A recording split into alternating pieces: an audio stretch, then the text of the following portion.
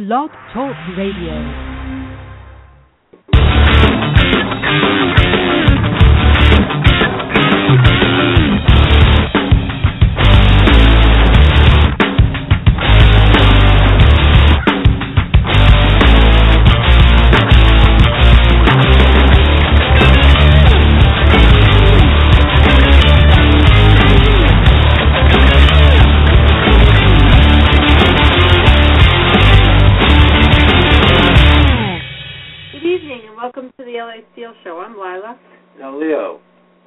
Tonight, we've got some special news for you. That's right, I am running for president. That's right. As of tonight, I decided to run for president, and Lila will be my first lady. Unlike this guy, Lindsey Graham, who came out today and says he'll have a rotating first lady if elected president. Well, I don't think he has to worry about it. Well, who's going to vote for him? I don't know. I think more people will vote for me, but I'm hoping, because I just announced now today.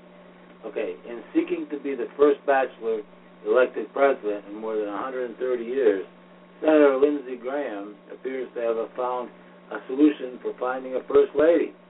I've got a lot of friends who have a rotating first lady, Graham, who has never married, recently told the Daily Mail online.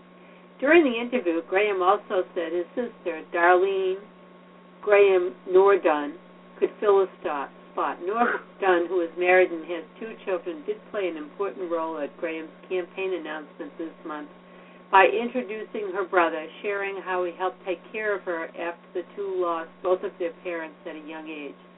Even though only 2 bachelors have ever been elected president, Graham told the Huffington Post on Saturday he does not think being single will affect his White House bid.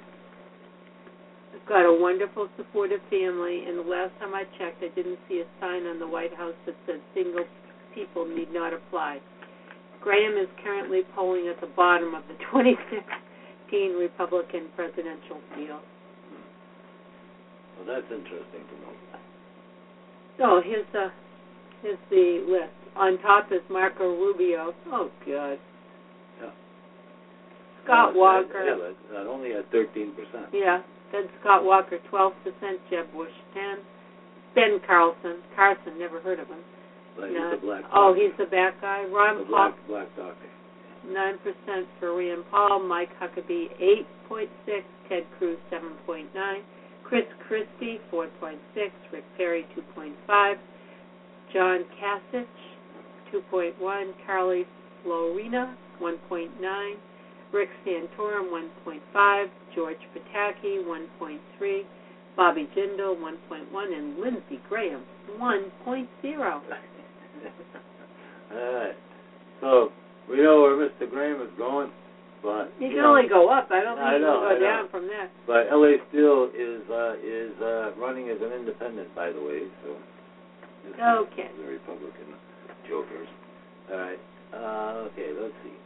Now, the next one we want to laugh at is poor Rick Santorum.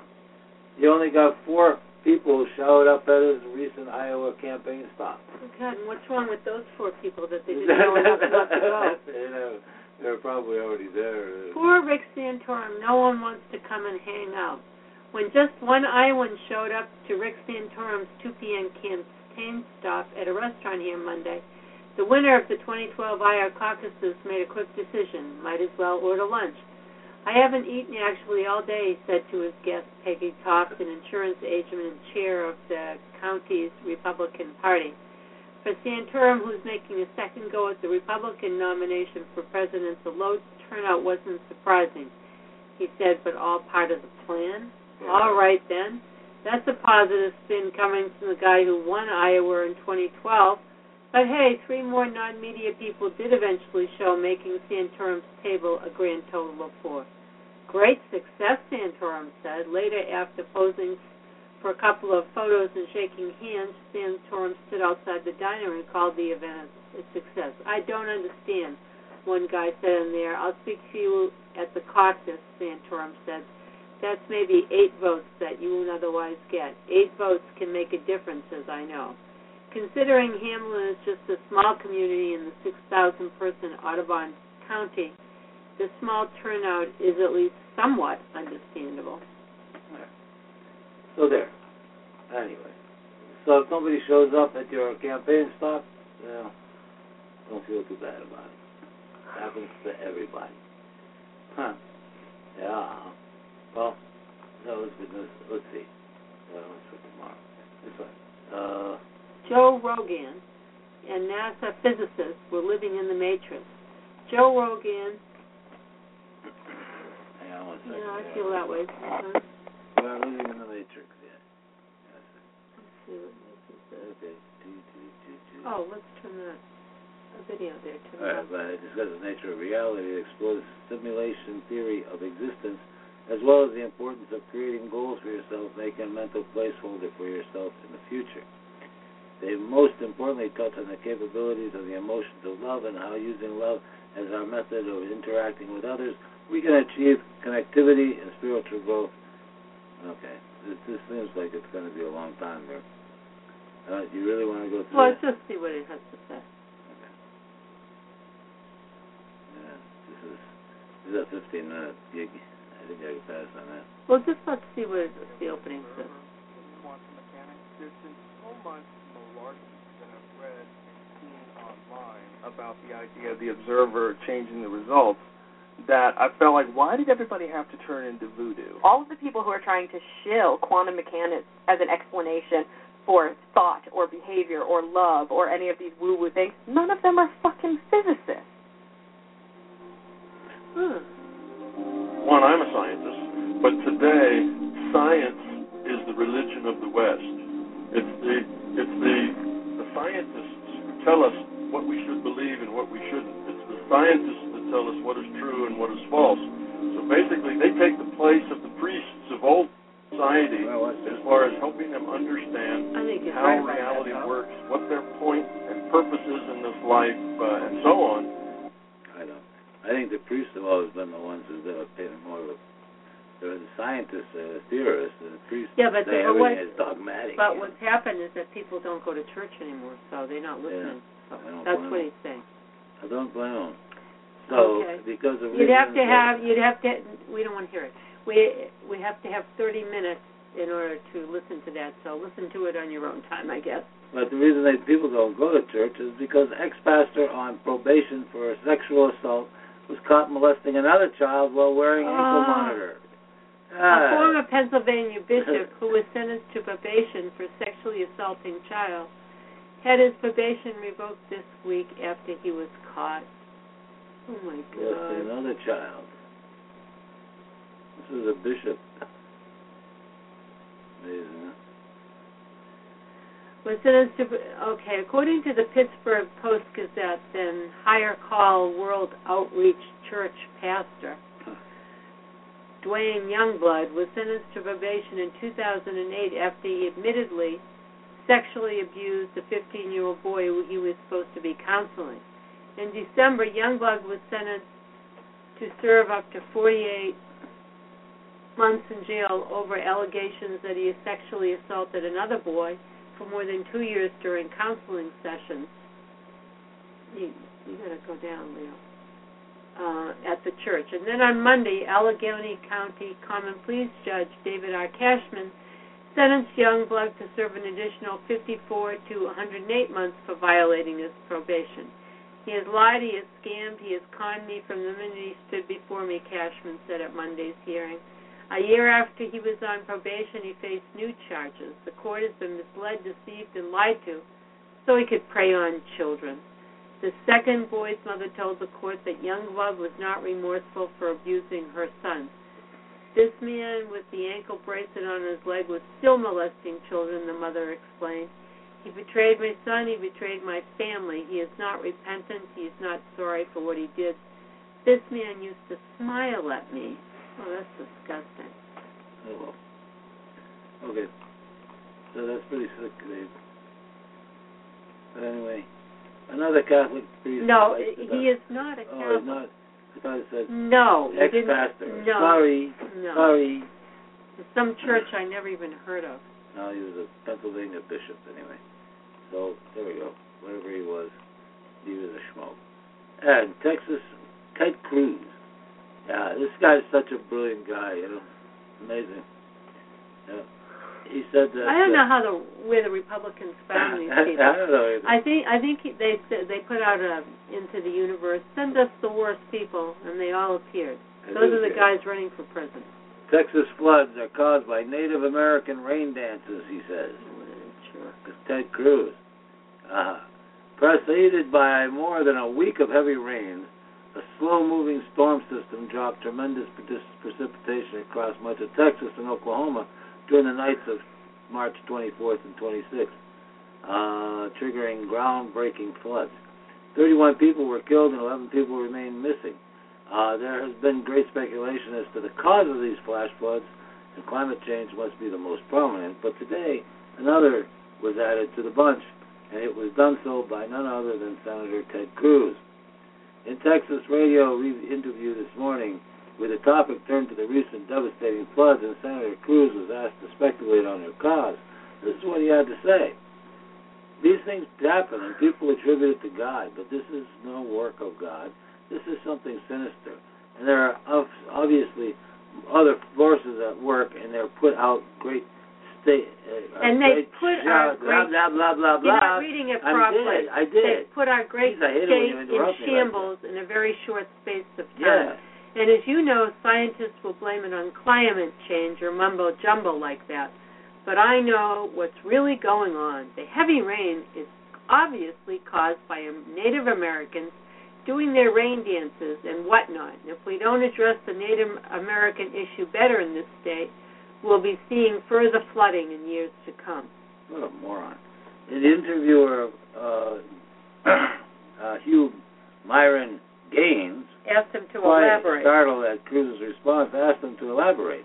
Most people know I'm a very spiritual, God-fearing man. If you believe in the grace of God, you also have to believe in the other, what's opposite, what's against God's word. Native Americans have been practicing black magic for centuries, and there is no doubt their work. We need to think about the way we view Native Americans and their customs, and then maybe we can prevent future floods. Oh my God! Isn't this guy stupid, or is he just plain stupid?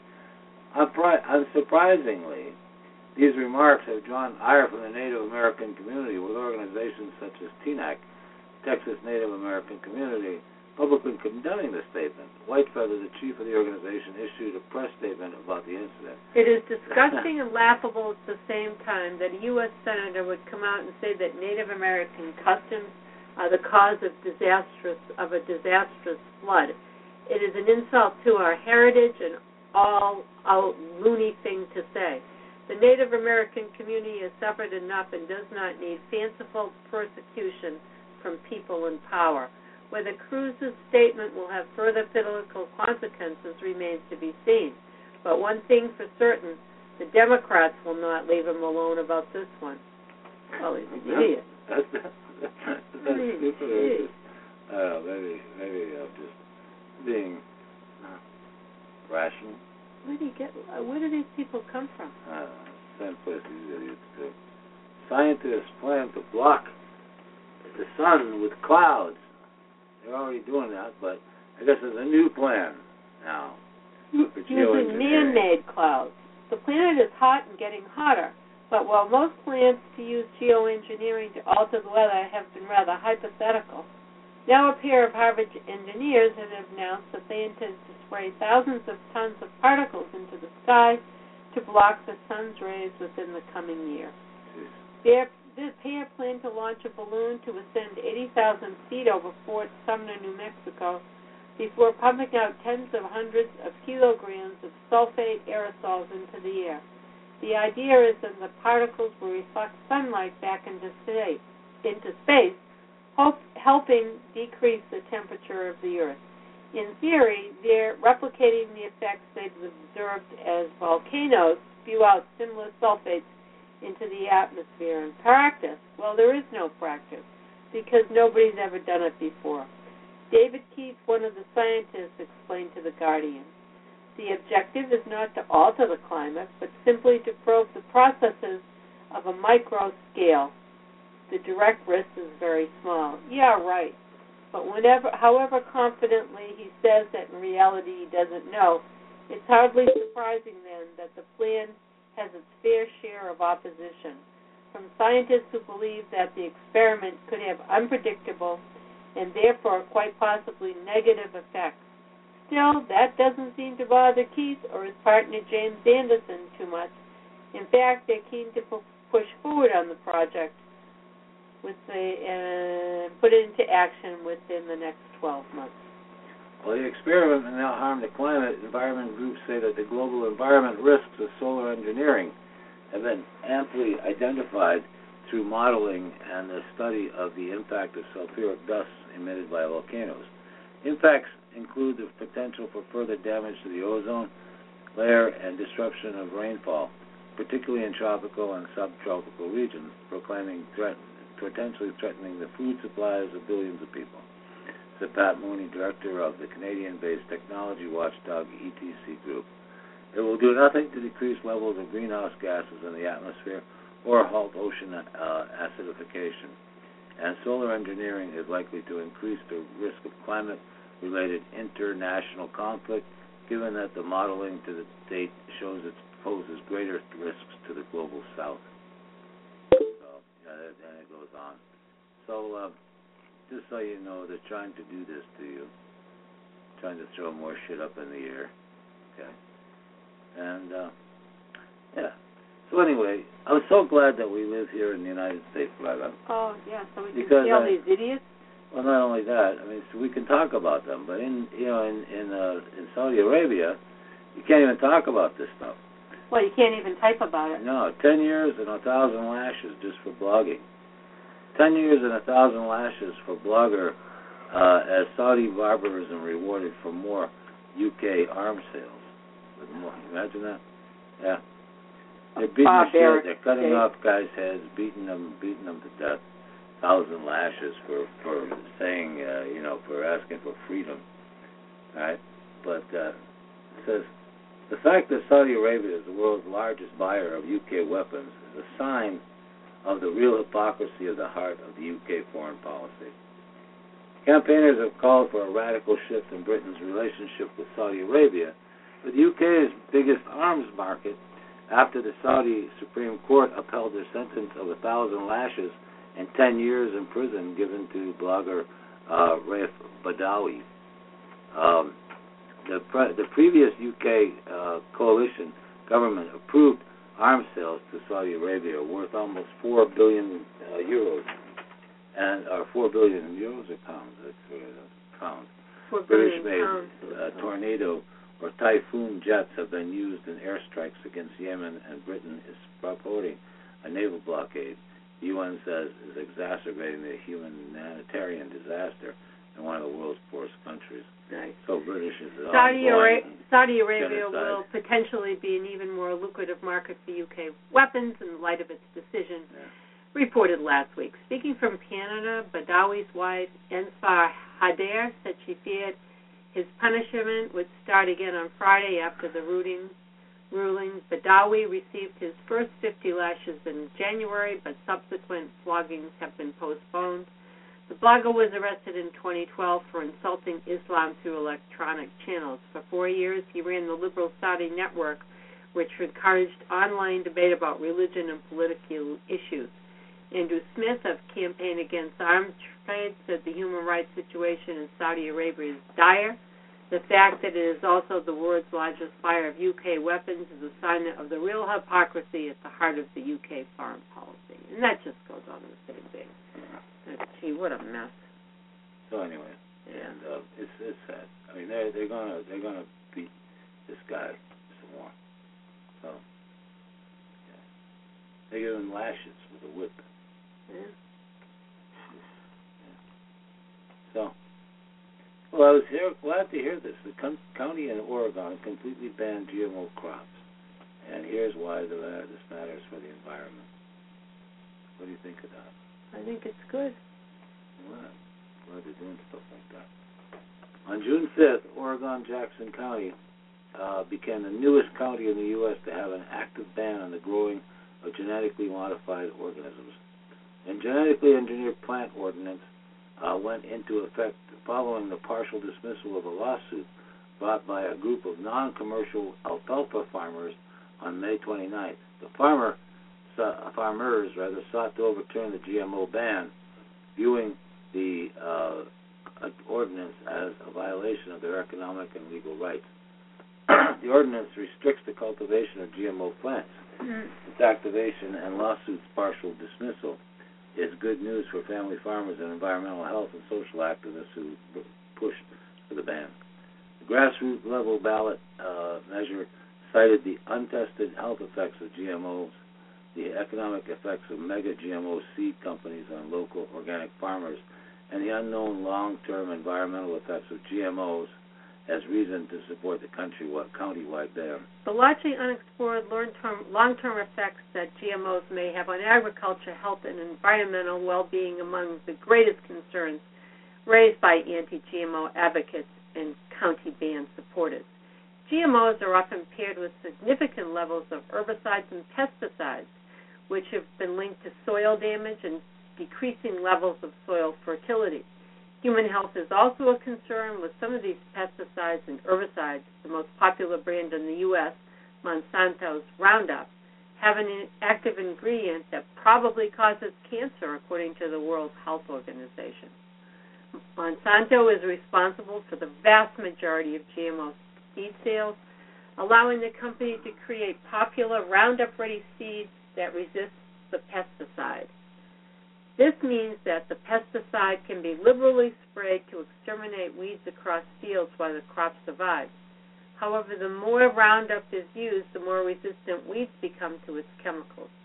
Some farmers worry that this may be to the development of pesticide-immune superweeds and a greater level of codependence between farmers and pesticide producers. I think they've got a good concern there. Yeah, well, Monsanto vigorously denied the claims of environmental harm, but environmental health specialists and farmers remain concerned. And so just don't buy Roundup, and boycott Monsanto products. That's the way to go. What do you think of that? Yep, I agree. Okay. Well, this is interesting because what makes it interesting is Lila and I have been debunking 911 official stories for the last 10 years or more. 12, 15 years. Yeah, well, you never after we watched the Twin Towers all be, nothing the government said was true, and we watched the inquiry and everything. It's very difficult to believe anything the government says about these things. But now, suddenly, Dr. Kevin Barrett, a U.S. scholar and founding member of the Scientific Panel for the Investigation of 911, has said that a serious investigation into the background of the 15 alleged Saudi 9/11 hijackers who were falsely blamed for the 9/11 inside job would open a huge can of worms. Well, speaking with Press TV, Dr. Barrett said, this missing document, these 28 pages, allegedly contain evidence of Saudi involvement in the financing and backing of the alleged 9/11 hackers. And those who have seen these pages, including former Florida Senator Bob Graham and other people in the Congress, have said that it completely transformed one's viewpoint of 9/11. Dr. Barrett made the remarks a day after Republican Senator Rand Paul joined a group of bipartisan House lawmakers to force the disclosure of pages extracted from the 2002 congressional inquiry into the September 11, 2001 attacks. He said the reason that the classified pages are still hidden from the American people in the world is that an investigation into the links revealed between the Saudi government and these Tapsies will reveal that 19 hijackers were actually chained by the CIA in the United States. The political commentator and activist said the document utterly annihilates the official version, and it reveals that 9/11 was not an attack by a rogue group of terrorists, but was actually a state-sponsored operation. So the real reason that this document is such a hot potato is that if an investigation genuinely tried to find out why these 19 young men who were falsely blamed for the crime of the century were being supported by the Saudi government, then that would lead to a detailed investigation of their backgrounds, and we would learn that these people are actually U.S. intelligence agents. They were not merely supported by the Saudi government. They were also supported by the FBI. They were living with an FBI informant. At times they were getting money from the Saudis, and they were also in the U.S. on CIA snitch visas. These are the visas that CIA issues to people who spy for it in Saudi Arabia. It's part of the reward you get if you get paid if you're Saudis and spied for the CIA. You get a free trip to America on a snitch visa, Dr. Barrett revealed. So the CIA brought the 15 Saudi hijackers to America, alleged hijackers, I should say, on these visas that proved that the 15 Saudis were actually CIA agents. That's just one of the facts that will emerge if there's a serious investigation into this, he added. We also learned that these alleged 19 hijackers were trained and secured in secure U.S. military facilities during the run-up to 9/11, including Pensacola Naval Air Station and others. Dr. Barrett offers the example that Muhammad Atta, or the person who posed Muhammad Atta, who spoke fluent Hebrew, by the way, was a regular at the officers' club at the Florida military base. So looking at the background of the patsies who were falsely blamed for 9/11 inside job, the coup d'etat by Zionist neocons, with the help of Israeli intelligence and treasonous elements in the United States military and political system, will reveal this huge can of worms, the American scholar underlined. It will be the scandal of the century. It will completely destabilize the United States by revealing that the top leaders in the United States are the worst sort of liars and traitors, he said.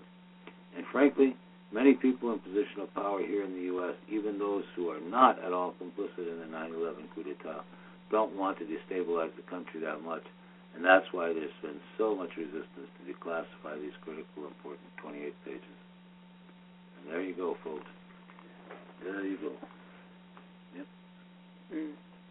That explained it all. And, well, this was an interesting one that I read tonight.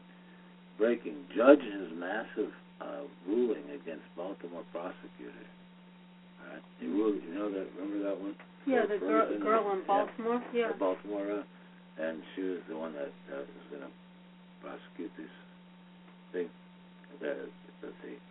Baltimore City Attorney Marilyn Mosby had very little experience in criminal law before being elected to her current position, and it shows. Mosby had filed a motion of a gag order in the case against 6 police officers charged with the wrongdoing in the arrest of career criminal Freddie Gray, who died while in police custody. The circuit court judge has now rejected that motion, largely because Mosby made a rookie error by filing it with the wrong court. She filed it with the circuit court on May 14th, but the case was still under the jurisdiction of the lower court until May 21st. When asked if Mosby would refile the motion in the proper court, a spokeswoman representing Mosby said, "We're not going to litigate this case in the media and discuss our trial strategy." She did not, however, explain how answering the simple question would amount to doing either of those things. So your guess is pretty much as good as ours on this point. But she filed it in the wrong court. Oh, dear. Yeah, come on. Probably not qualified for the job. No. Too bad. Let's see. The S&P 500 is approaching the zone of death. Pretty bizarre. I don't want to read that. You don't want to read that? No. Okay. I don't know what the zone of death is.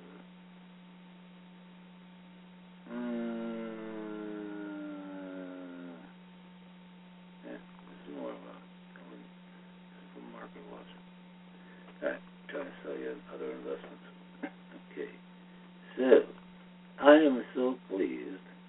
What do you think of this? Bush era law. I was really surprised. Bush era law could get you 20 years in prison for clearing your browser data history. Right then? That continues to be true? Yeah. It says. 20 years in prison for clearing your browser history. Yeah.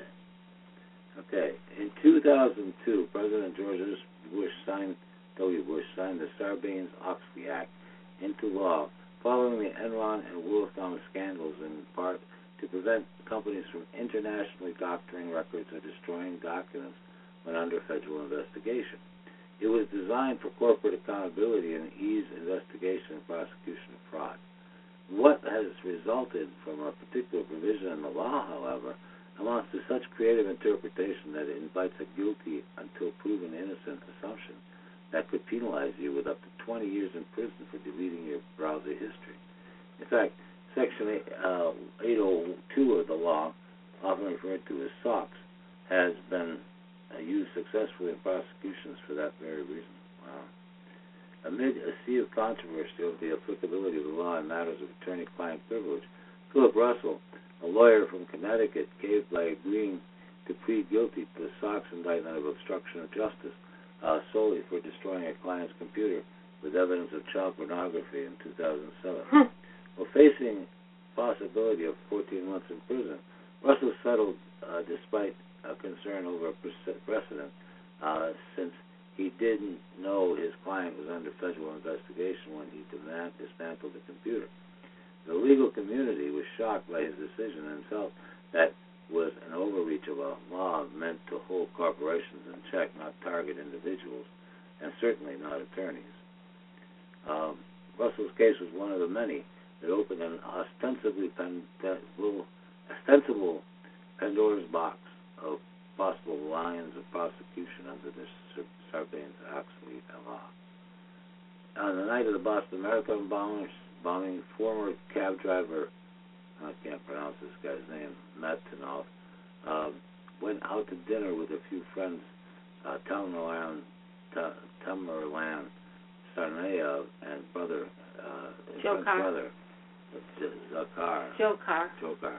Tanoff had immediately immigrated from Kazan, was granted asylum, and had been enjoying an uneventful, peaceful life. That is until 4 days after the dinner, when he saw his friend's pictures on CNN and listed as suspects in the attack. Believing he should be upfront about his association with the Sarnayev, Matt Tanoff went to talk with local police and also agreed to be questioned by the FBI. He allegedly told a few lies during the interviews, including the number of times he viewed the brothers' pictures online before he came to the station. When he arrived at home, he deleted a few files and cleared the search history from his browser. The FBI proceeded to put him under a microscope 24 hours a day, even sending an aircraft to circle his home at night, something the FAA was unable to divulge to Matt Tanoff's perplexed and outraged neighbors at the time. Agents tailing him once called his lawyer to tell him to stop speeding. After more than a year had passed without any evidence that he was involved in the bombings in any way, he was arrested and charged with 4 counts of obstruction of justice. 3 of the charges pertain to false statements given to the law enforcement, but the 4th was for destruction of any record, document, or tangible object as found in SOX, Section 802. Matt Tanoff suddenly faced the possibility of 20 years in prison for deleting his own files and clearing his own search history. To avoid the possibility of such a lengthy imprisonment, he recently pled guilty to all 4 charges while maintaining his innocence to the judge. Still dumbfounded by everything that's happening, Matt Tanoff said, "The whole case is a mystery. The FBI is trying to ruin my life." That's what it sounds like.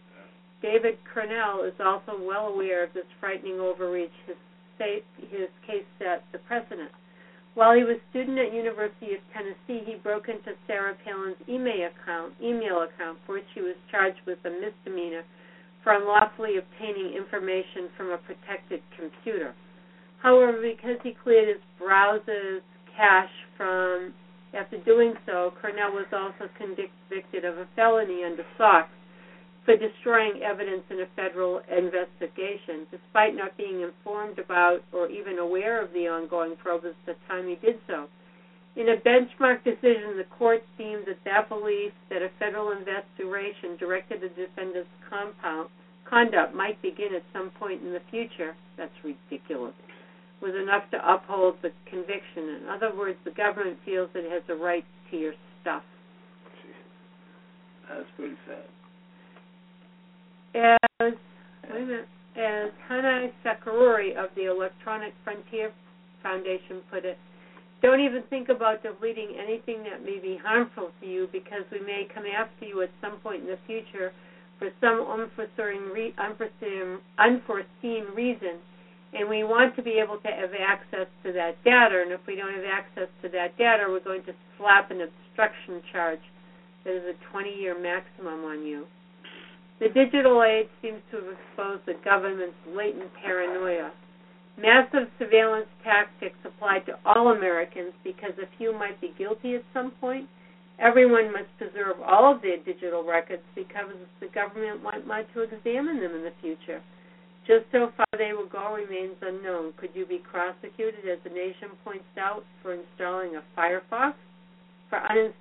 Firefox, deleting a potentially incriminating tweet?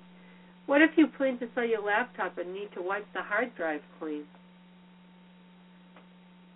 The idea that you have to create a record of what you've gone or open all your cupboards all the time and leave your front door unlocked and available for law enforcement inspection at any time is not the country we have established for ourselves more than 200 years ago, Thackeray said. He's right, of course, if it appears the government would have very much like for you to just go ahead and leave the light on, too. A bunch of kids. Yes. Unbelievable. We are so screwed. Well, they want to be able to go back and indict you for if they don't like you. 10 stories the mainstream media ignored while obsessing over Caitlyn Jenner. What do you think of that? Let's see. On Monday, the world stopped turning to focus on the recent debut of Caitlyn Jenner, the Olympic athlete formerly known as Bruce Jenner, the ex-husband of Kris Jenner and stepbrother to Kim Kardashian, took a bold step in announcing her completed transition into a woman she always felt she was. Okay. Well, anyway, the thing that all of that crap happened when she got all that attention, it blocked out. Rand Paul has received widespread coverage for delaying the Patriot Act's renewal at the end of May. As a result of this filibuster and congressional inaction, the Patriot Act in its section 215, one of NASA's justifications for bulk data collection, expired. And though it was lauded as a victory, this week the Senate pushed through the USA Freedom Act, selling it as a bill to respect the privacy of individuals, Americans. And actually it renews and arguably strengthens the government's surveillance apparatus. On Tuesday, news broke out that the FBI had been conducting warrantless surveillance across the United States using a fleet of planes disguised as private aircraft. It was responsible for mysterious planes flying over the Baltimore protest in May and surveyed as many as 40,000 people in one flight over Anaheim, California. In similar news, it was revealed this week that a single local police department conducted over 300 warrantless searches using highly secretive and controversial Stingray technology. This week, NBC was caught manipulating footage of a witness interviewed to make the police shooting of an unarmed college student, Faraz Murad, seem less sinister to the audience. The death was one of nearly 400 police killings logged this year alone. In what appears to be good news, Congress moved this week to require police to report all killings and uses of force committed on duty. There has previously been no requirement, and only 750 of 17,000 police departments voluntarily report that. Holy cow. The law also requires report of police deaths on duty. That was already codified in the law passed in May, but nevertheless signifies a growing shift toward police accountability. The Department of Homeland Security investigation found that in 95% of the cases, the department failed to find weapons and mock explosives smuggled through airports. The TSA failed to find, Yeah. The DHS agents managed to sneak through 67 of 70 incidents without a hassle from the TSA. The administration that claims that services are necessary to keep America safe. Yeah, right. A high All value. it does is hassle old people and babies. Yeah, number 6 is a high value Guantanamo detainee, Majid Khan. alleged this week that he was tortured by CIA agents and tactics worse than previously revealed. Though the Senate December torture report, detailed gruesome techniques, including forced rectal feeding and sleeping deprivation. Khan claims he was sexually abused, hung nude from beams, and had his genitals dipped in ice water along. Oh, my God. Yeah. That's sick people. Yeah, these are our soldiers. In continuing unsettling patterns, 3 more stories came to light of bankers meeting their deaths. The executive American Express died mysteriously on an international flight, while another jumped off the 24th floor of his apartment building in an apparent drug-induced suicide. Another story released this week detailed a Goldman Sachs employee found dead in her car in April. They drew on a growing list of bankers whose lives have ended prematurely. In an all-too-common pattern, news surfaced this week that local police in Palm Beach, Florida, engaged in illicit activity. An anti-media reported at least one minor and at least one sex worker were invited to a private party on a golf course that was held by members of the Palm Beach Sheriff's Department in 2012. Witnesses reported that members of the party were openly using cocaine and that people who attended that attended the party was, or that the woman who attended the party was walking around the golf course fully nude.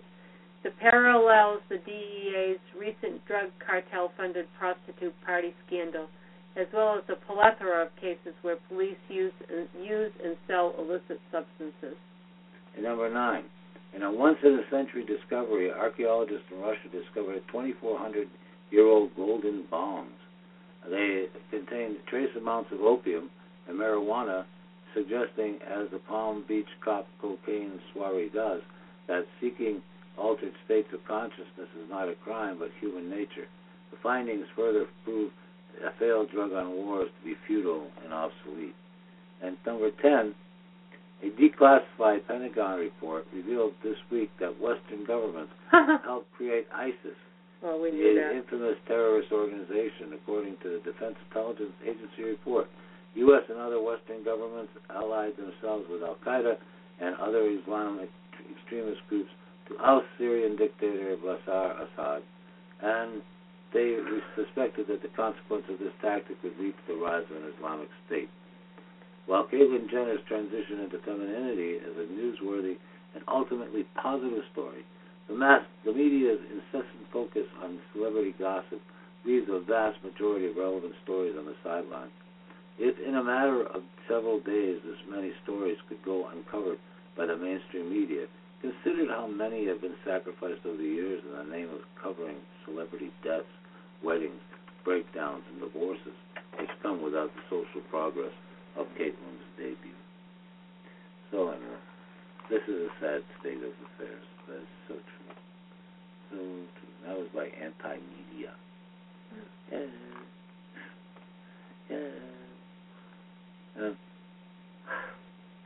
This is interesting. A former GOP senator trashes the party's presidential field. Says it scares me to death. Yeah. Interesting. Not ready for prime time. It says, regardless of actual feelings, politicians tend to praise their colleagues in public are a matter of decorum, especially those in the same political party. But that's why it's so surprising when former Senator Tom Coburn, who served 10 years in the Senate and 6 years in the House of Representatives before retiring on January 5, 2015, offered up candidly negative comments about the 2016 Republican presidential field.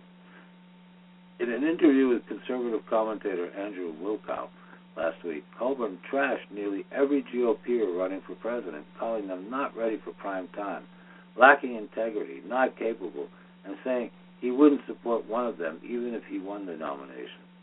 Wilkow acknowledged the impact of Coburn's words, noting that once you retire, you can speak your mind in a way that might be different than if you were still sitting in the Senate. Listen to the interview, which is here on this stage. And he says, this is just a part of it. He says, Ron Paul scares me to death on international foreign policy. Know him well. Very smart. I think he was totally wrong on NSA. Didn't speak truthfully about what was actually the fact. I would not vote for him for president. Marco Rubio, all of that are out there right now. Probably my favorite. Oh my God. Yeah. Who's this guy we're talking about? Oh, this guy is Tom Coburn, Republican from Oklahoma. Yeah. We can play this. Yeah, go ahead. Might as well hear what he thinks about his report. Joining us on the program right now is our friend, former Senator Tom Coburn. How you doing, sir? I'm doing well. How are you? How you feeling? Good. All right, just asking. So it's 11 minutes. 10 declared candidates, 13 if you count the undeclared. You're almost up to 20 if you take everyone in consideration. It's a lot of people. That's a lot of people, and not one of them's talking about the real problems facing the country. Well, Rick Perry's speech. You like Rick Perry's speech today? That was a really good speech. I didn't hear his speech today, but the problems that are facing the country is an unsustainable federal debt, a dishonesty in the accounting that the federal government uses, a lack of a constitutional convention of the states to actually take power away from Washington. If we want to solve the problems that we have, you can't solve them with the people that are in Washington today. Convention of States. I left. I was going to give the website. Sorry, I stepped on your toes there. conventionofstates.com. Do you think any of these? Rick Santorum is talking about the flat tax. I know Rand Paul is open to the flat tax. Do you think any of these guys are going to start talking, or Carly Fiorina are going to start talking about an Article 5 convention of the states? Well, I think they all ought to have to answer. How are you going to solve the big problems in front of the country? If you take our unfunded liability, and what the government said last year is our deficit was $480 billion, but our liabilities increased $6 trillion last year. So how did that happen? If we only had a deficit of $500 billion, why did our debt go up $6 trillion? Because the government spends money it doesn't have? Because they don't account for it under generally accepted accounting principles, and they can tell us what we would like to hear, never mentioning the fact that we have $147 trillion worth of unfunded liabilities. Now, which presidential candidate's talking about that? Which one's talking about how do we solve this problem and keep our commitments to the seniors, and how do we not bury the millennial generation in the debt and the commitments that we've made? No, the millennial generation voted for Barack Obama twice, not realizing that they were voting themselves into debt slavery. That's right. But so three things have to happen. One is you got to force generally accepted accounting principles on the government. Number two is you have to have a convention of the states to limit the role, scope, and sovereignty of the federal government and put it back in balance as it was intended to be. And that includes a balanced budget amendment. That includes term limits. That includes limits on bureaucracy and the rules that they can promulgate without our elected representatives agreeing to them. And then the final thing you have to do is you have to start communicating with this generation who comes out of college leaning hard left. Nobody's ever taught them about the realities of the financial picture they're getting ready to face. But they've been taught to believe that government can solve all problems and crises, mitigate all boobs and busts. That's right. And where is our answer as fiscal conservatives and in a political midstream? You don't have to be hard. Where's the answer to them to educate them otherwise? It's not out there. What you see is Upworthy and BuzzFeed. All of them are promoting the hard left progressive line to the millennial generation. Well, let me start with some of that. Okay, let's see if I can start with you on some of that. Part of the problem, and tell me if I'm wrong here, is that we first have this word called wonk, and you see lots of people on TV who are seen as wonks. And these are people that are supposedly the bearers of complicated legislation and government studies, and they're going to tell us to be reassured that we're doing things like servicing the debt. But if you're servicing the debt, but the debt's going up, you're not servicing anything. if you make a payment on your credit card, then you borrow that amount plus more. You haven't serviced anything. You've actually increased what you owed. But when you hear people blithely say, we're servicing the debt right now, the debt's manageable, the debt's sustainable, but it's growing. So it's obvious. But if people just hear, well, we're servicing the debt, that sounds like the really smart people have figured out a way to manage our debt when, in fact, they haven't. Yeah, but my point is this, is if there's not a message from our particular viewpoint on this issue, and there is not right now to the millennial generation, then they're not ever going to learn what the truth is about where we are. And, you know, and all the politics of this, one of the things that comes down that's important is what are the real facts and what's the truth? The truth is the progressives think that the government should eventually control everything and make every decision for your life. That kills a productive society. Everybody knows that. I mean, you got Bernie Sanders running for president, an avowed socialist. And some people are clamoring all over and say this is exactly what we need. Well, we've lost our spokesman and spokespeople for what built this country and made it great. All right, so personal responsibility and individual accountability and hard work. And guess what? You're not always going to get treated fair. Get over it. Go through some of the names here, then, because you say no one. I've heard some statements from Rand Paul today, from Rick Perry. Let's start there. Rand Paul. What do you like? What do you don't like? It scares me to death. International foreign policy. One, know him well. Very smart. Think he was totally wrong on NSA. What didn't speak truthfully about what was. Think he was totally wrong on NSA. What 13, if you count the undeclared. Okay. So anyway, most of these guys are not qualified, and this guy is a retired senator, GOP senator, says none of them are. So, you know, where do we go from there, right?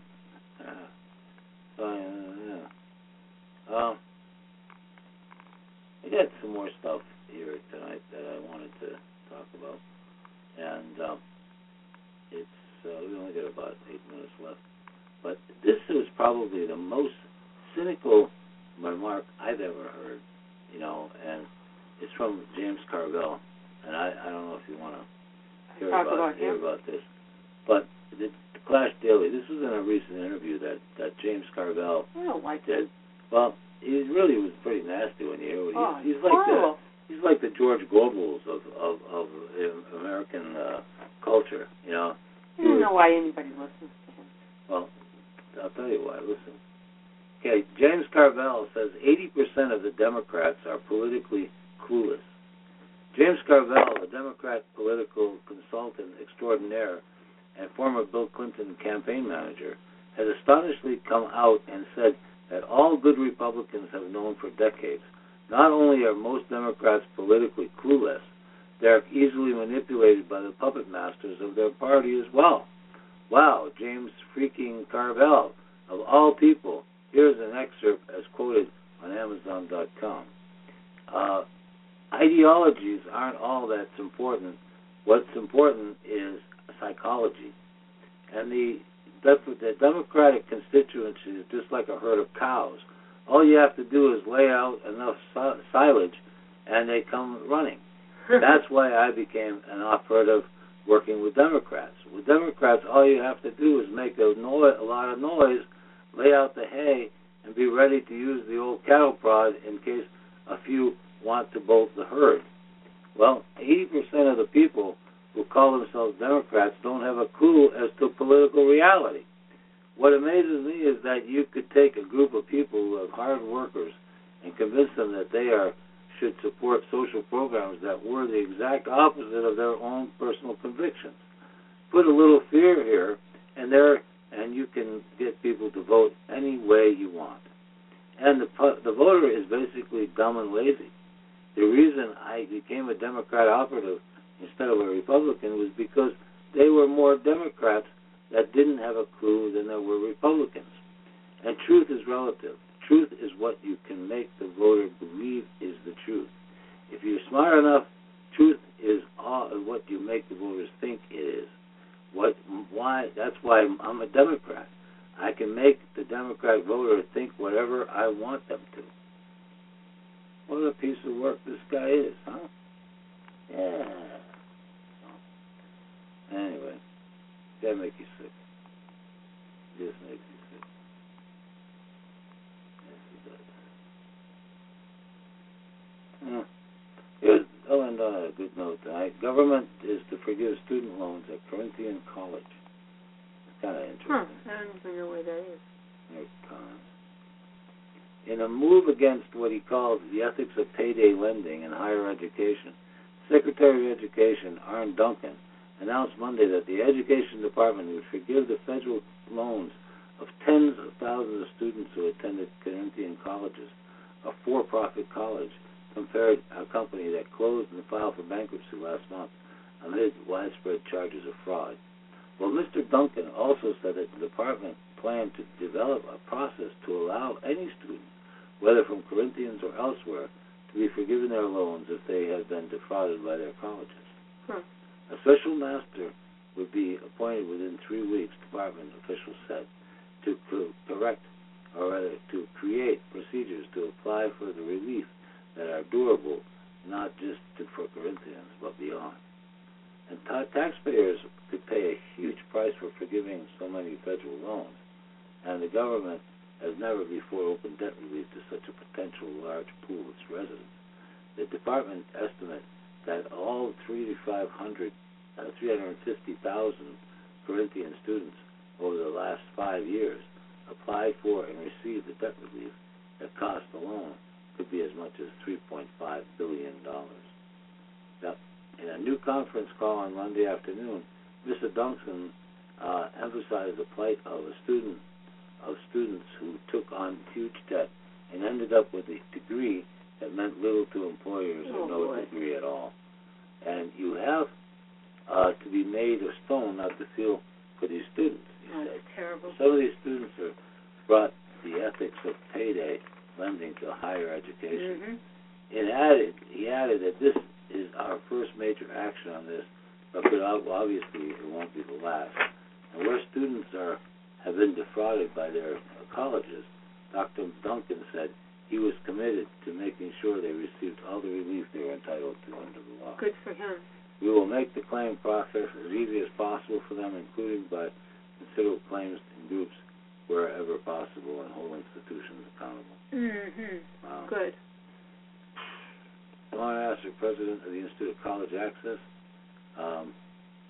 and Success, praised the department's move. It's important and it's news, and it means the department is recognizing that students defrauded by Corinthian and other unscrupulous for colleges deserve relief. No. But not everyone praised the plan. Anyway, but it's kind of a long article, but I suggest you want to go to it and read more about it.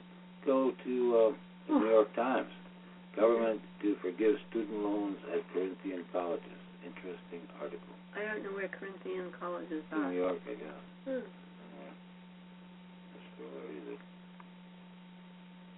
Must be more than one. Corinthian College is for-profit company. Corinthian College is for-profit company that closed. So Corinthian colleges.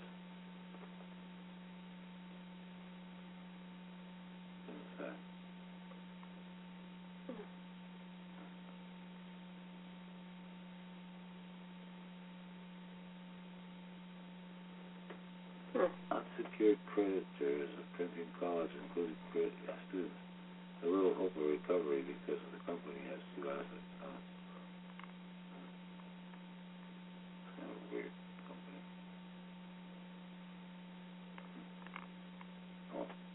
Anyway. Let's come right to the end of our show. That's the end of the show. We want to thank everybody who joined us tonight, and we want to say thank you, and join us tomorrow night when we do our union night. So stay with us, folks, and have a good evening, and join us tomorrow night. And don't forget, Leo is running for president, and Lila for First Lady. Yes. Yes, we are. All right. So good night, everyone. Good night, folks. Have a good evening.